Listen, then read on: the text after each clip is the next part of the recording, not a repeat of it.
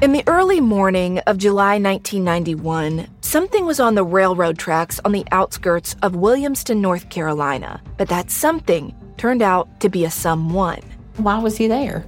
I'm investigative journalist Delia D'Ambra, and over the past year, my investigation for the latest season of my show Counterclock has plunged me into the details of a mystery so big and so bizarre that it feels like fiction, but it's not. It's reality. And the reality is that while my investigation started as a look into one man's suspicious death, what I uncovered is a web of small-town secrets, a string of other crimes, missing people, and so many other suspicious deaths. These are all things that I think many have tried to keep hidden. Do not go looking for answers. I've had to rethink everything I thought I knew about where I'm from. That somebody is somebody's, plural. Listen to Counterclock Season 6 now, wherever you're listening. Stay connected this winter with this unbeatable deal from BreezeLine. Get reliable, fiber-powered internet for just $19.99 per month with all-in pricing for 2 years. But that's not all. Your first month is on us. This deal gets better with a free modem and installation, along with free Wi-Fi your way whole home coverage. Safeguard your network from cyber threats and keep all your devices connected and secured with this amazing offer. Act now. Terms and conditions apply. Offer expires March 3rd, 2024. Learn more at breezeline.com. For years, I just dreaded going to the dentist. But at Advanced Dentistry, I don't have to. First and foremost, they want you to feel comfortable when you walk in. Like, you'll feel it. Whereas in the past, I might have gone into the dentist and thinking, I might feel some pain at some point. But with IV sedation, it can be something that you don't dread. If you've been avoiding the dentist because of fear, worry, or just not wanting to be judged, you're not alone. Visit NoFearDentist.com to learn how IV sedation can change your life. These are all tragic events, right? Nobody deserves to die. I was pretty saddened by Juwan's death. Good kid. I felt like his story needed to be told.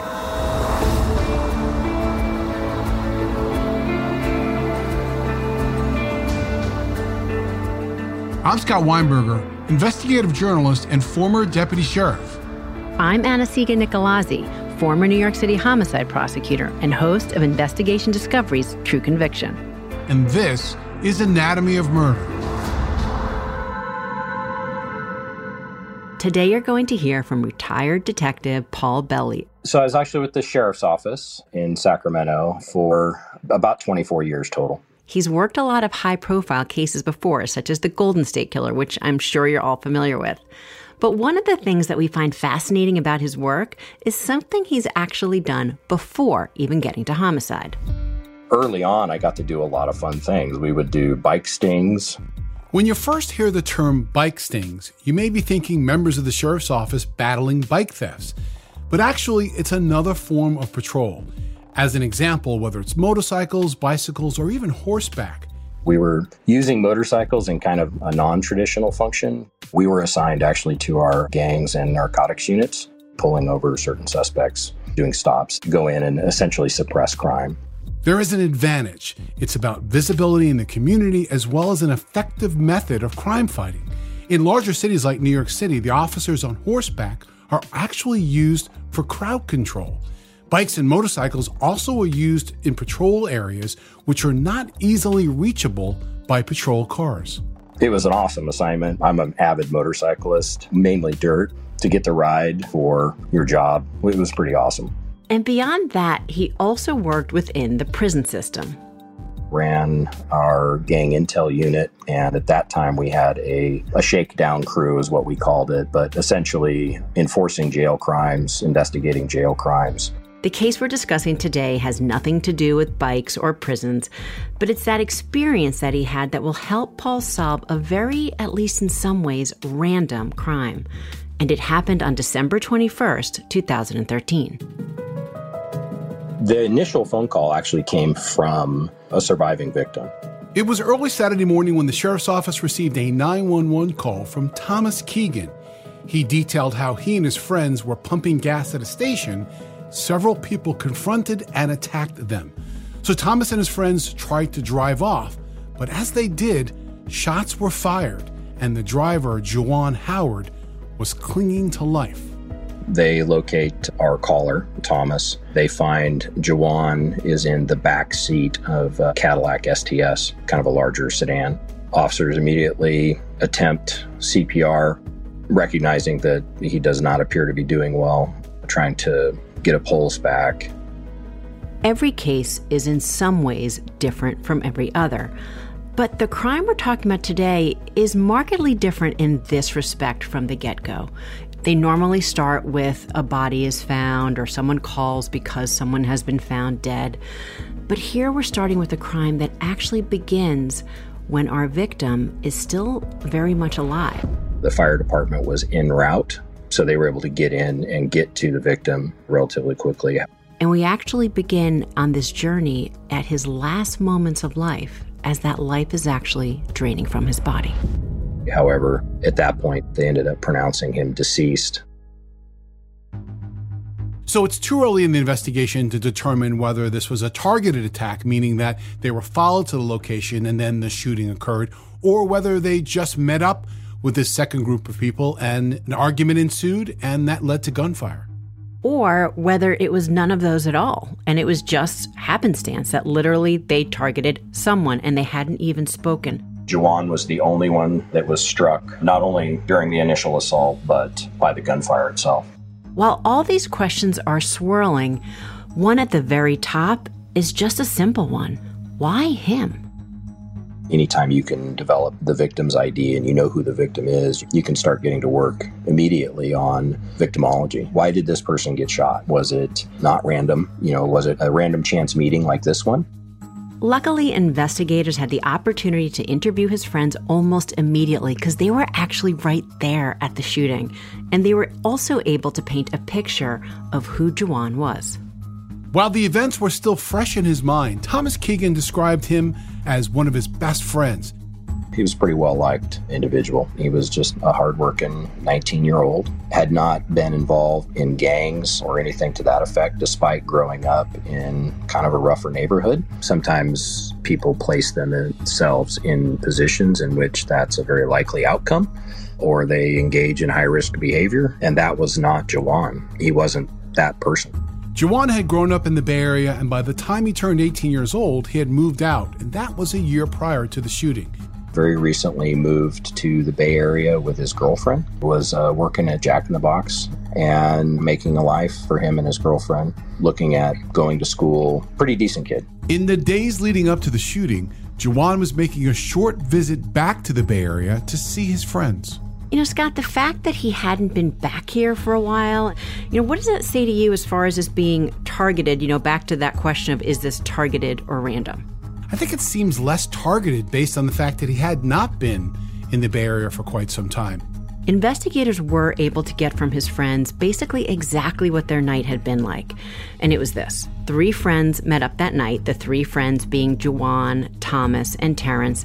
And these guys had one goal that night, and that was just to go out together and party. I think it was Terrence's birthday. And essentially what he said was they had gone to a friend's house. They were looking to try to find a party to go to. So they visited with a separate friend for a short period of time. And then they all got in the car and they went to a Fast Trip market. But none of them were of the legal drinking age. So the 3 of them pulled into the convenience store, hanging around looking for someone who was old enough and willing enough to buy them liquor for a party. So the Fast Trip is basically located on a very busy corner in Sacramento. It's got gas pumps on one side, obviously a fairly decent convenience store with parking on the other. It's important to know who was where inside the car. Thomas, who's the one who later called 911, he was the backseat passenger. Terrence was the front seat passenger, and that left Jawan. He was the driver. At one point, they pulled around to the gas pumps, not intending to get gas, but just waiting for somebody to come out with the purchased alcohol. And this is the moment where the 3 friends would meet up with another group. But they had a different goal in mind. They're immediately confronted by a group of 3 or 4 males. Almost immediately, one of them starts punching Jawan through the open driver's window. I think my first thought is looking at this scene, was this an attempted carjacking, or what about a possible robbery? As I listened to this, I hearkened back to some of the things that have happened in New York, where at times groups of, unfortunately, normally young people have just gone out to make trouble. And maybe there was nothing between these two groups, at least specifically, at all. As Juwan's getting punched, he goes to put it in drive, tries to drive off. One of the suspects produces a firearm and fires into the vehicle as Juwan is starting to drive. The bullet entered the side of Juwan's chest and exited the right side of his back. Hit both lungs and severed the aorta. Gunshot wounds to the head are fatal about 90% of the time, with many of the victims dying before arriving to the hospital. Medical experts say a gunshot wound that pierces your aorta, the rate of survival is even less. At that point, Juwan is still clinging to life, panicked, terrified. Juwan drove for a short period, was starting to black out in Thomas's view. His two friends did whatever they could to at least try to keep him alive. Juwan began to lose consciousness. Terrence had to reach over and bring the car to a stop and pull Juwan's leg off the accelerator. Terrence grabbed the wheel, and Thomas pulled Juwan into the back seat of the car. Thomas got in to start driving. Terrence ended up leaving the vehicle and going home, or at least to another location. And then that's when Thomas drove and ultimately stopped at a separate gas station about 4 or 5 miles away. Juwan Howard died a short time after that. Now there's this huge looming question of why was Juwan murdered? Definitely something at this point at least is not adding up, but before they can solve the why, investigators are starting by looking for the who. Police were on the hunt for Juwan's killer, but the group of attackers weren't the only ones at large. Juwan was out with 2 of his friends, Thomas, who was the one who called 911 and reported the murder, and Terrence, who was nowhere to be found.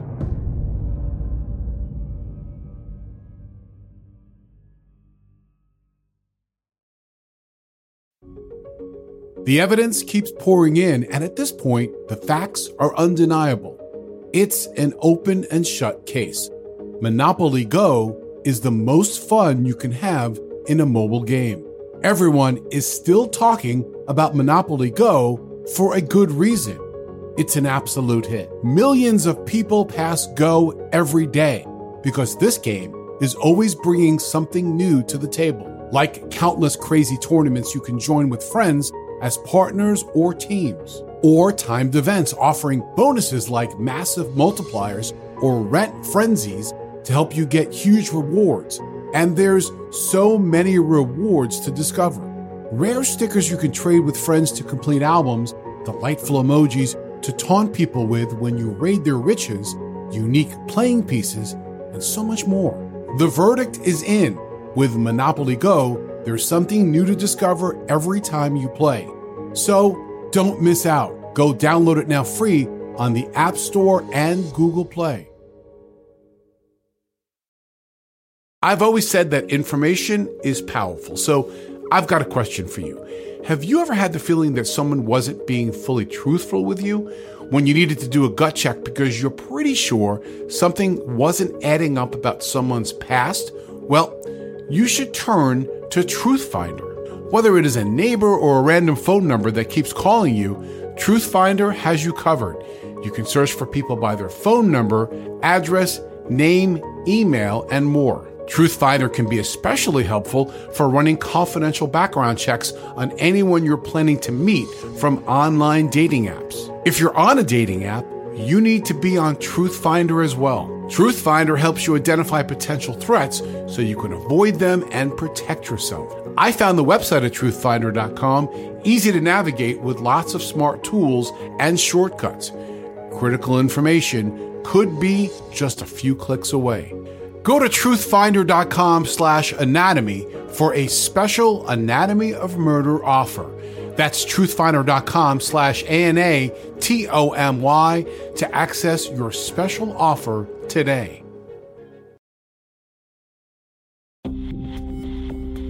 Anytime you have somebody leave the scene, that is a concern. Okay, we have to stop and talk about this for a moment. Terrence is nowhere around. So just think about, at least from a common sense perspective for a moment, your friend, at least someone that you're friendly enough with to be in a car with, is hurt, seriously hurt, shot, and you aren't doing anything to try to help them or even to stick around. You're just gone.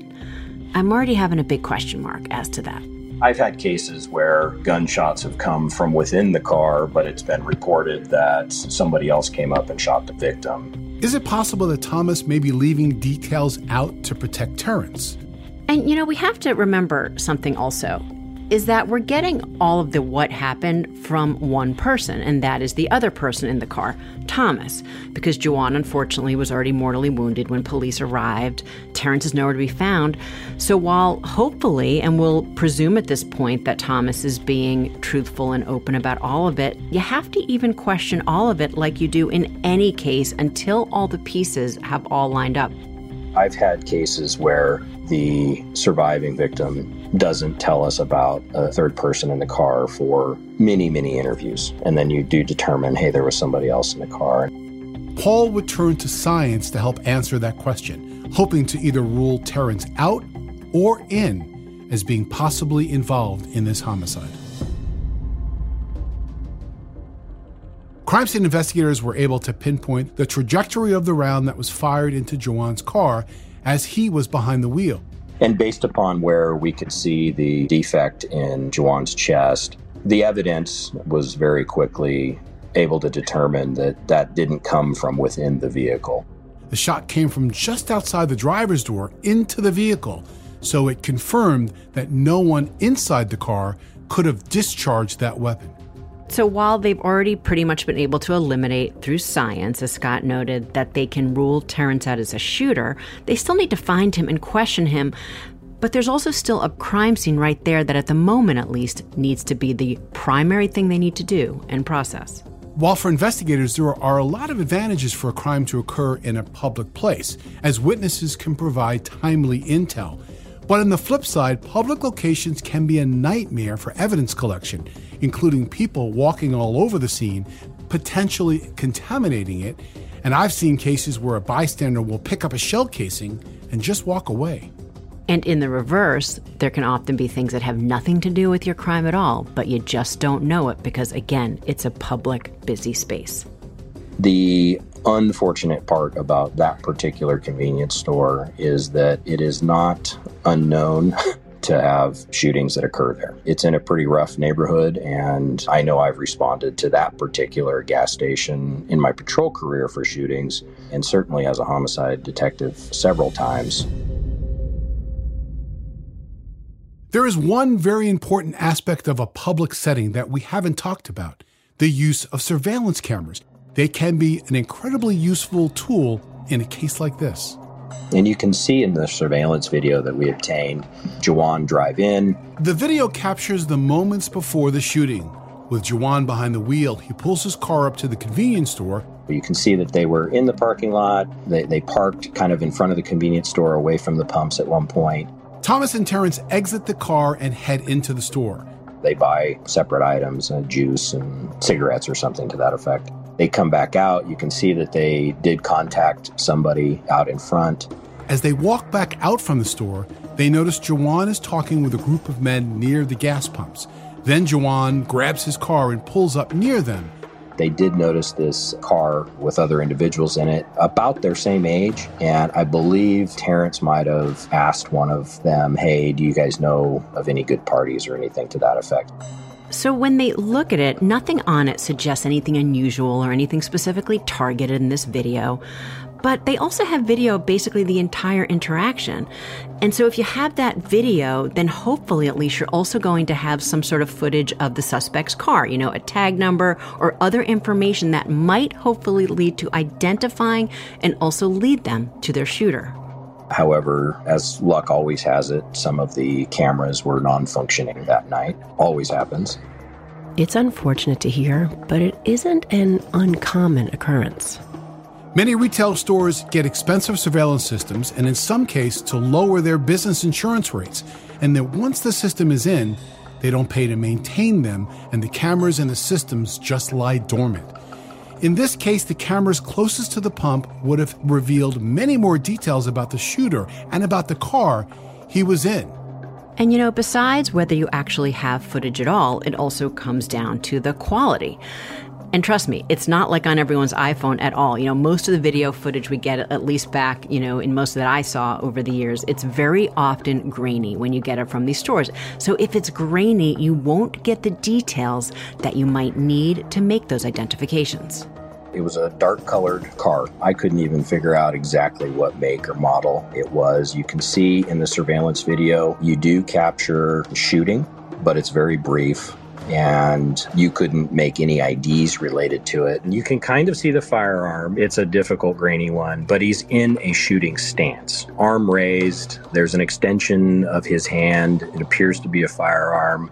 We don't have surveillance of the shooting at the vehicle. We have surveillance of turning and clearly raising his hand. Appears that he's firing at the vehicle from some distance as well as the vehicle takes off. And that's all out of camera view, at which point the second individual comes in. It's difficult to tell if he has a firearm, but then a black vehicle takes off out of the parking lot and then stops and picks up both of those two people. And off they go down Florin Road. No make, no model, no tag, no ID. So you may be asking what investigators were able to gain from this grainy video. Well, the video did yield one lead. But what it did provide us was a very good picture of the jacket, which was a fairly distinctive jacket. I think it's a NASCAR style jacket. Very bright yellow and red with a Shell gas station emblem across the back and other types of patches. And you can't really make out what the other patches are, but the big Shell logo on the back is unmistakable.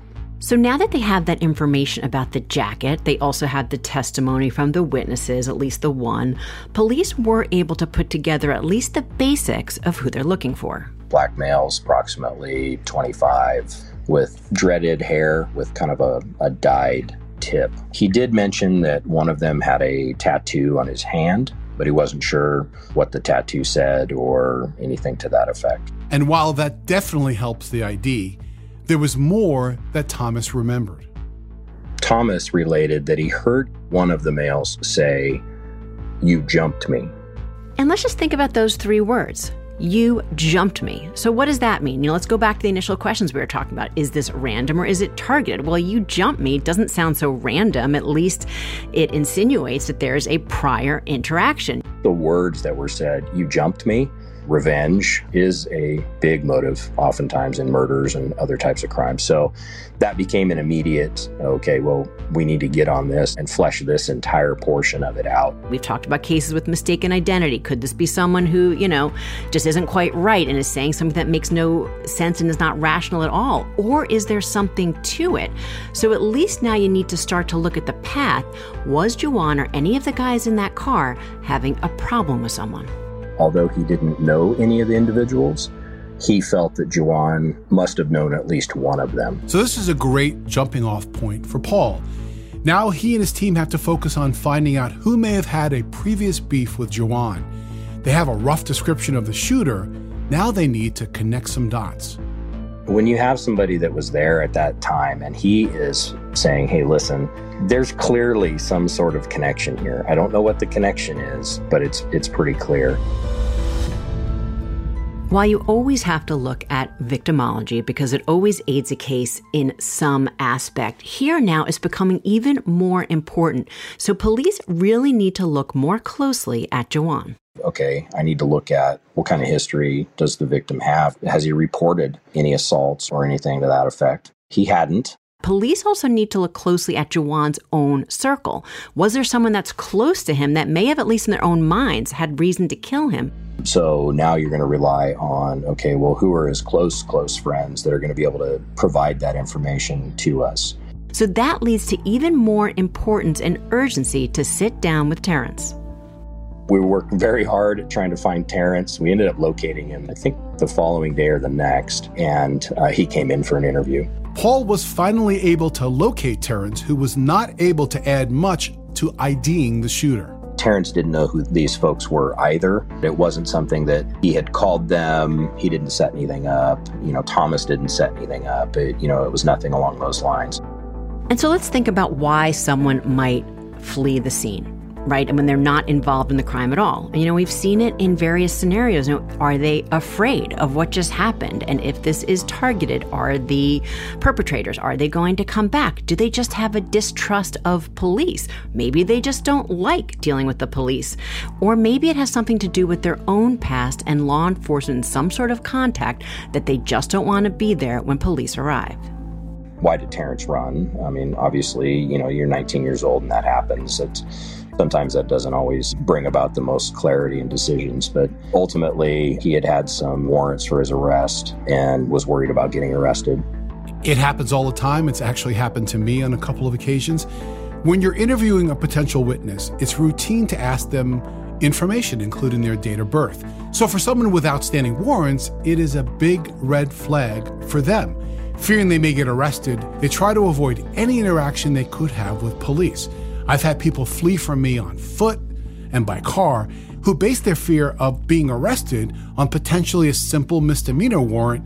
Now they're facing serious felony charges. It's very common. So while Paul Belli is trying to figure out the who, he's going to do that by trying to now figuring out the why.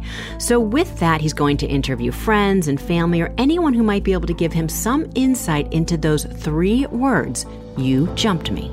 Investigators uncover a long, complicated, I guess you would call it bad blood, that was brewing for 2 years between Juwan and another person.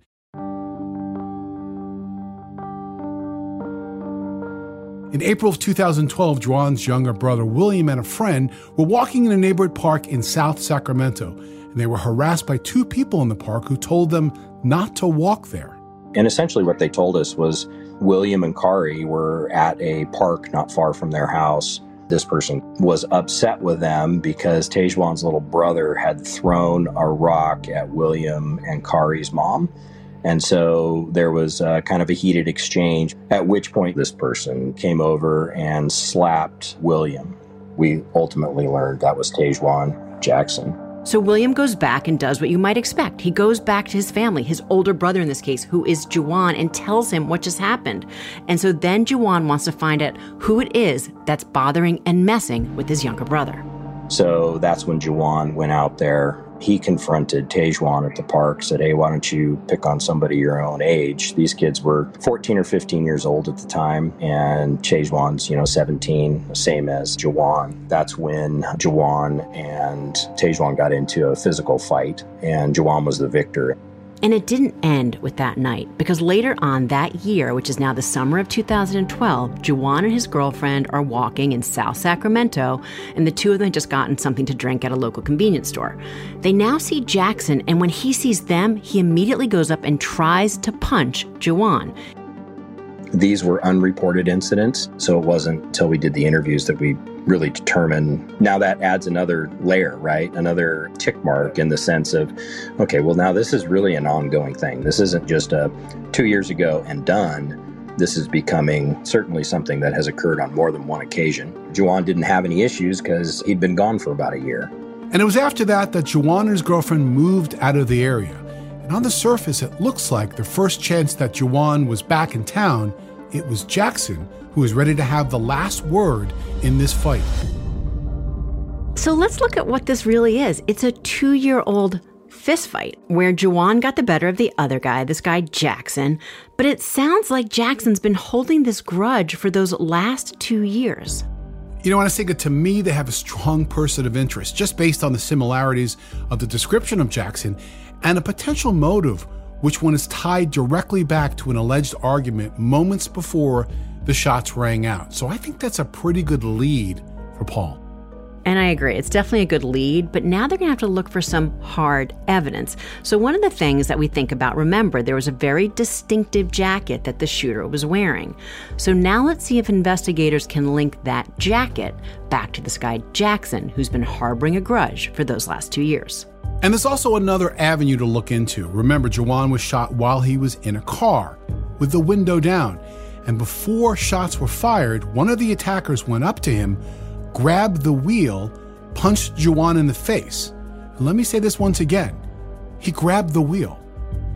A day later, our forensics folks processed the Cadillac. And in this particular case, we had some other good information that at least Juwan was seated within the vehicle. And so I was very hopeful that we might get a fingerprint or maybe DNA, something along those lines that might lead us to a suspect. And lo and behold, investigators uncovered more than a fingerprint.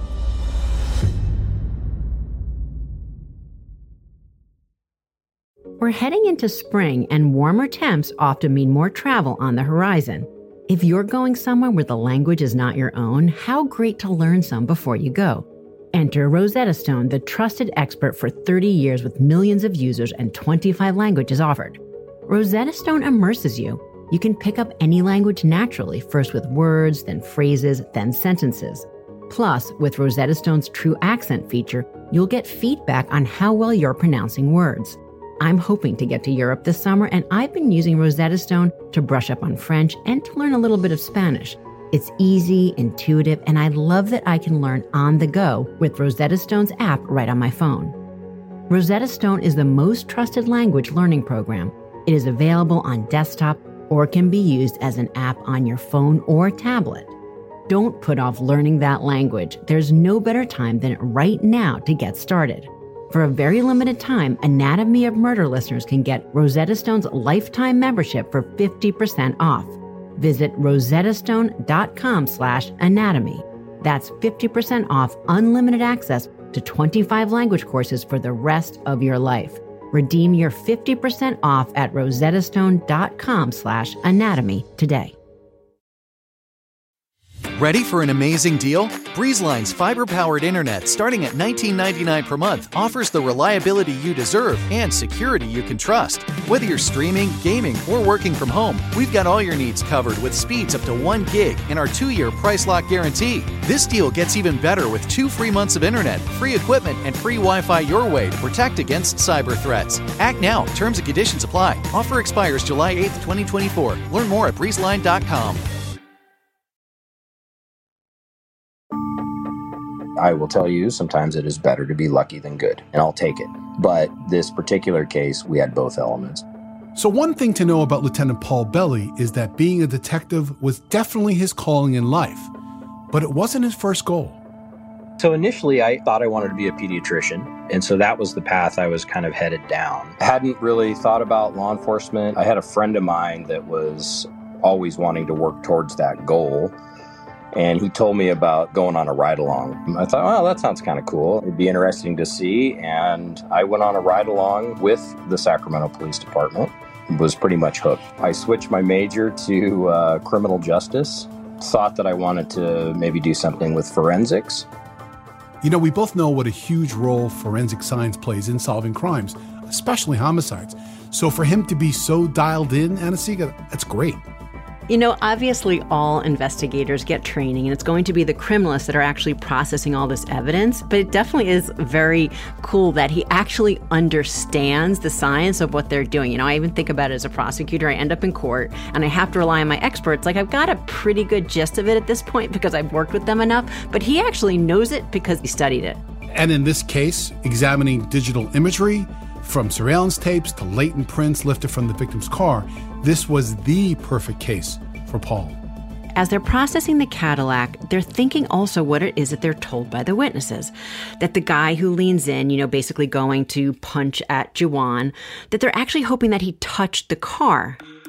We found essentially at the top driver's side pillar and partial, I believe, glass, front windshield, is where we found a palm print and fingerprint. So if you picture somebody bracing themselves with their hand, and in this case, likely the left hand, on the car itself so that they can then semi-lean through the window and assault somebody through the window, that's essentially what we ended up with. So now that they have this palm print, the question will be, will those prints come back to match any prints they have in their system? Gosh, it was 10, maybe 20 days after the murder is when we got the hit on the print. It positively identified Tajuan Jackson. This is a massive, gigantic development in this case.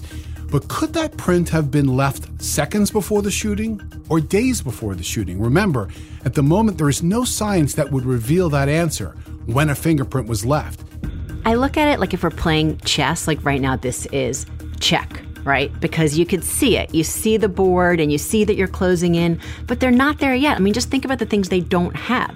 They don't have the jacket. They don't have surveillance footage. They don't even yet know all the parties and exactly why this has all come about.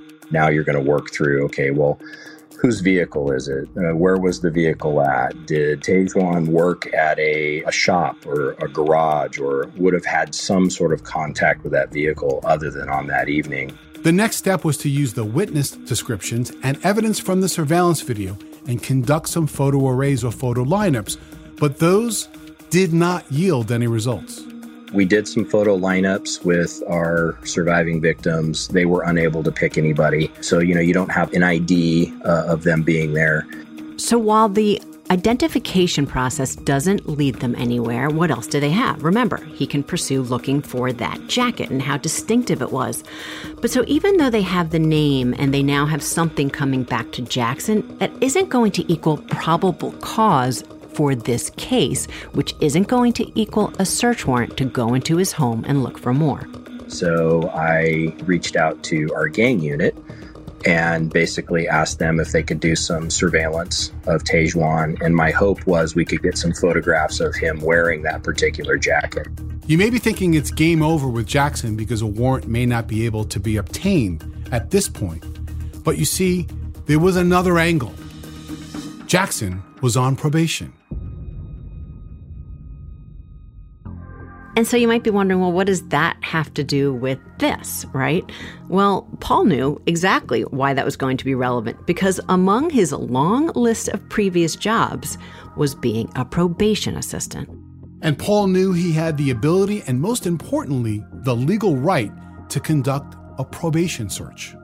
That's something that we did on a regular basis in my crime suppression team.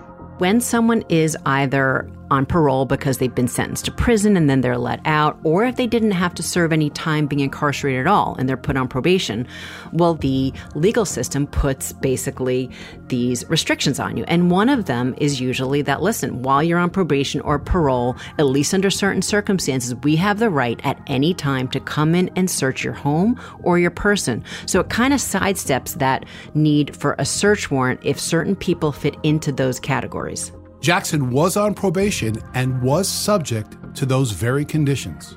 In this particular case, Tajuan was on probation and had a search clause as part of that probation, which allowed me to knock on his address of record, which is where we located him, and conduct a search of the common areas and his room. What it would not necessarily allow is the removal of items.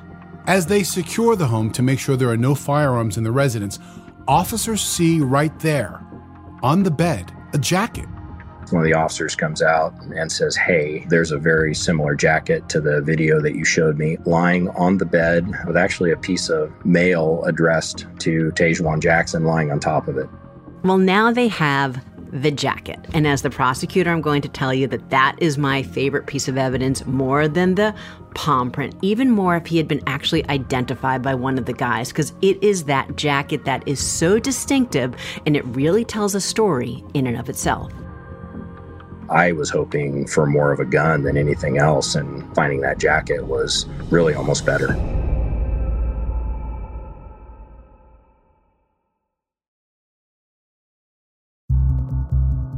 While building his case, Paul knew that IDing the shooter from witness descriptions and the video was going to take some time. And while even everything was pointing towards Jackson, he needed more.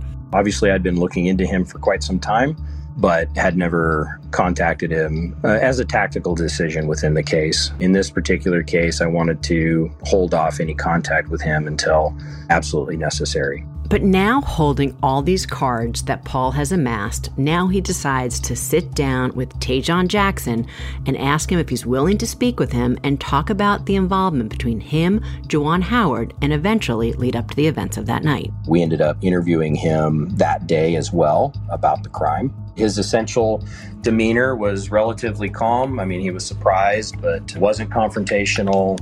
And Jackson was unfazed by the question and denied any and all involvement. And basically what he said was this: I don't know what you're talking about. I wasn't there. I didn't do anything. And that's the gist of their conversation. He basically said that he wasn't there, has no idea what I'm talking about. Now, we've talked about the term negative confession, which Anna-Sigga and I both believe is as strong as a defendant saying, "It was me." And here's why. When solid forensic evidence puts the defendant without question in a place that they say, "Nope, I've never been there," it proves that they are not being truthful. And I think, Anna-Sigga, let me know if you agree, that juries become less sympathetic to the defendants. It's interesting. I've never actually thought of it that way. I think as you're talking about it, what I think it does is that where you have a straight admission or a confession, well, that's open to attack by the defense left and right. You know, they can claim that they never said that or the police put their words in their mouth. But now you have this lie, right? Well, that's not the thing that the police are going to make up, right? Because you have to almost work backwards to put the pieces together and show the jury why that lie, here in this case saying he wasn't there when they can prove he was there with the palm print, why it's so powerful. And I think what it does is it kind of tilts the head of the jurors, that it really adds more oomph to the credibility of the state's position about what those words really say. So let me put it out to all of you listening. If you were sitting on a jury and you knew through a negative confession that the defendant was lying, how would it make you feel about the defendant and potentially how you would judge them? Let us know on social. Well, it was more preferred in a sense that he said, "No, I wasn't there. I have no idea what you're talking about." With the fingerprints and the surveillance video of the jacket and the motive, all of those things really kind of come together and really produce a better picture of who your suspect is. On March 4th of 2014, which is about 3 months after the crime, police arrested Tajon Jackson. But for Paul Belli, the investigation was not over. I always go into these cases with, okay, this is my suspect. Let me try to prove that suspect innocent. So what Paul's doing here is he's really taking the opposite approach. Not what evidence does he have that is showing that his suspect, now defendant, is guilty, but what, if anything, there is to show innocence or non-guilt. I think he's anticipating the opposition. What issues would a defendant's defense team raise in the trial? Did the investigators run through all of the possible scenarios, close the loop on any open issues or potential suspects other than the defendant in the case? And it also is such a sign of a great investigator, because even when he has the guy in handcuffs, basically, he's not going to be tunnel visioned even there. He's going to continue to make sure that he is right in his assessment of the case and the truth of the crime. I attempted throughout this investigation to try to determine if there was any way it wasn't him that was there. And so how does he do that in this case? Well, he does with what's always been one of my favorite types of evidence: cell phone records, to see if those cell phone records can pinpoint where it is that Jackson was or wasn't that night. And I wasn't able to find anything that would have placed him elsewhere or corroborate his story that he was at home. The prosecution faced a couple of challenges at trial. One being this: investigators felt like they had the person who fired the gun, but Jackson wasn't the only person there that night. There were a lot of other associates who were involved in the attack, but who were they? They weren't able to find them. So Anna-Sigga, to you as a prosecutor, how difficult of an issue is that as you're proceeding in trial?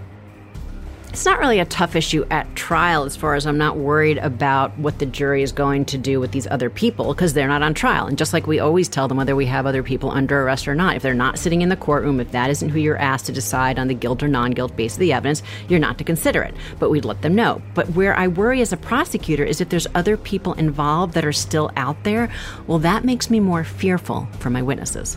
I knew who his closer friends were, and actually one of them was arrested for a homicide a couple of years later by the Sacramento Police Department. I think he was the second shooter. They were pretty close to each other. I couldn't say that definitively. It was just a belief that I had. He matches his general description.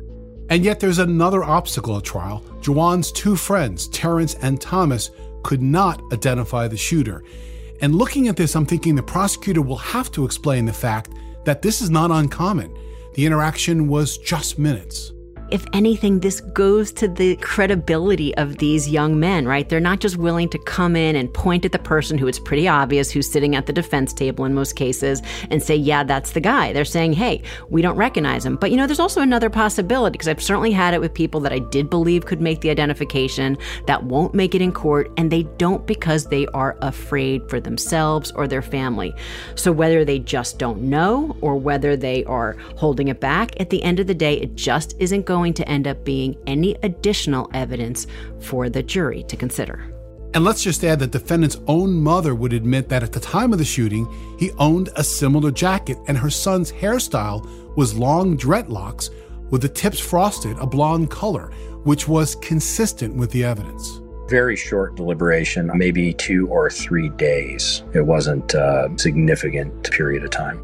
The jury made the decision, and they convicted Jackson of first-degree murder. He was sentenced to 25 years to life, plus an additional and consecutive, so that means they don't run together, 25 years to life for a firearm enhancement. A firearm enhancement, it's just another way for saying that they tack on an additional penalty under certain circumstances. So, for example, here, you commit a homicide, but you're using a gun, which is a firearm, obviously. Well, now that's an additional charge, i.e. equaling an additional sentence if you're convicted of that too. Even though Jackson originally pled not guilty, in 2017 he filed an appeal to have the charge reduced from first degree to second degree and remove that element that this was a premeditated shooting. Essentially, he wanted to say that it wasn't premeditated and that the jury got it wrong, the first degree, and they go through and explain why. However, to do that, he did admit that indeed he was the actual shooter. In this particular case, I was happy that he, as part of that appeal, had to admit that he was the shooter. That doesn't happen all the time. These cases go and they just deny any responsibility or culpability. And we will note that that appeal was ultimately denied. This episode is called The Last Word for a number of reasons. They are the literal last words that Thomas heard from Jackson before Jackson shot Juwan. There's also this ongoing altercation between these two, between Jackson and Juwan, for years. And Jackson having to quote unquote the last word in that feud by now taking Juwan's life. And we'd like to think that it's the justice system and the verdict that holds those people accountable that commit these crimes that is actually the last word, at least in a criminal case. He had a brother who tragically, not long after this, took his own life as a result of Juwan's murder. I think the supposition that everybody had that he was so overcome with grief that he ultimately decided to take his own life. Think about this. On average, each murder leaves behind 7 to 10 close relatives. The number of individuals affected is far greater than the number of direct homicide victims.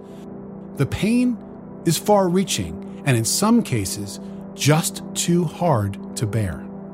There's so many different motives in homicide, but unfortunately, this one is not a rare one, certainly not what I've seen over the years. And I always, in my head, refer to them in a way of like the nonsense homicides, and there's not in any way making light of the crime, but it's because of the motive. It's not a crime of passion. It's not a robbery or for money.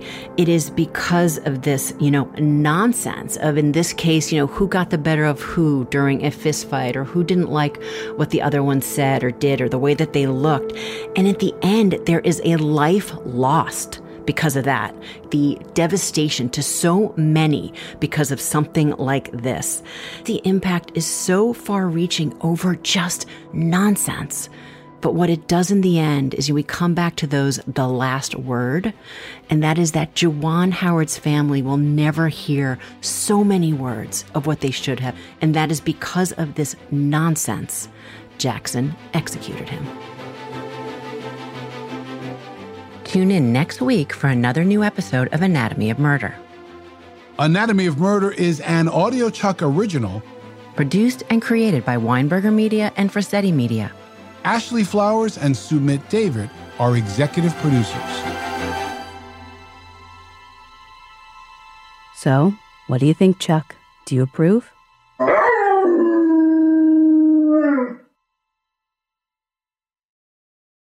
Imagine You just got home from work, dinner is ready, wine is chilled, and your man has offered you 15 minutes of heaven in the form of a foot massage. And then he says, "Your red light therapy session is now complete."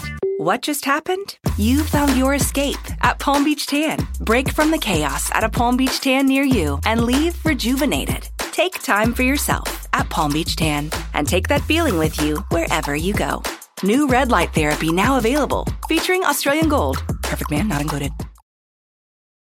Legend has it, underneath the NJM insurance offices lies a mysterious room of long-forgotten, moldy mascot memorabilia, often pitched by ad agencies, always rejected by NJM. Is it real? We may never know. But what is real is NJM's dedication to doing what's right for their customers. Astoundingly, they're proud to put policyholders first. No jingles or mascots, just great insurance. Learn more at njm.com.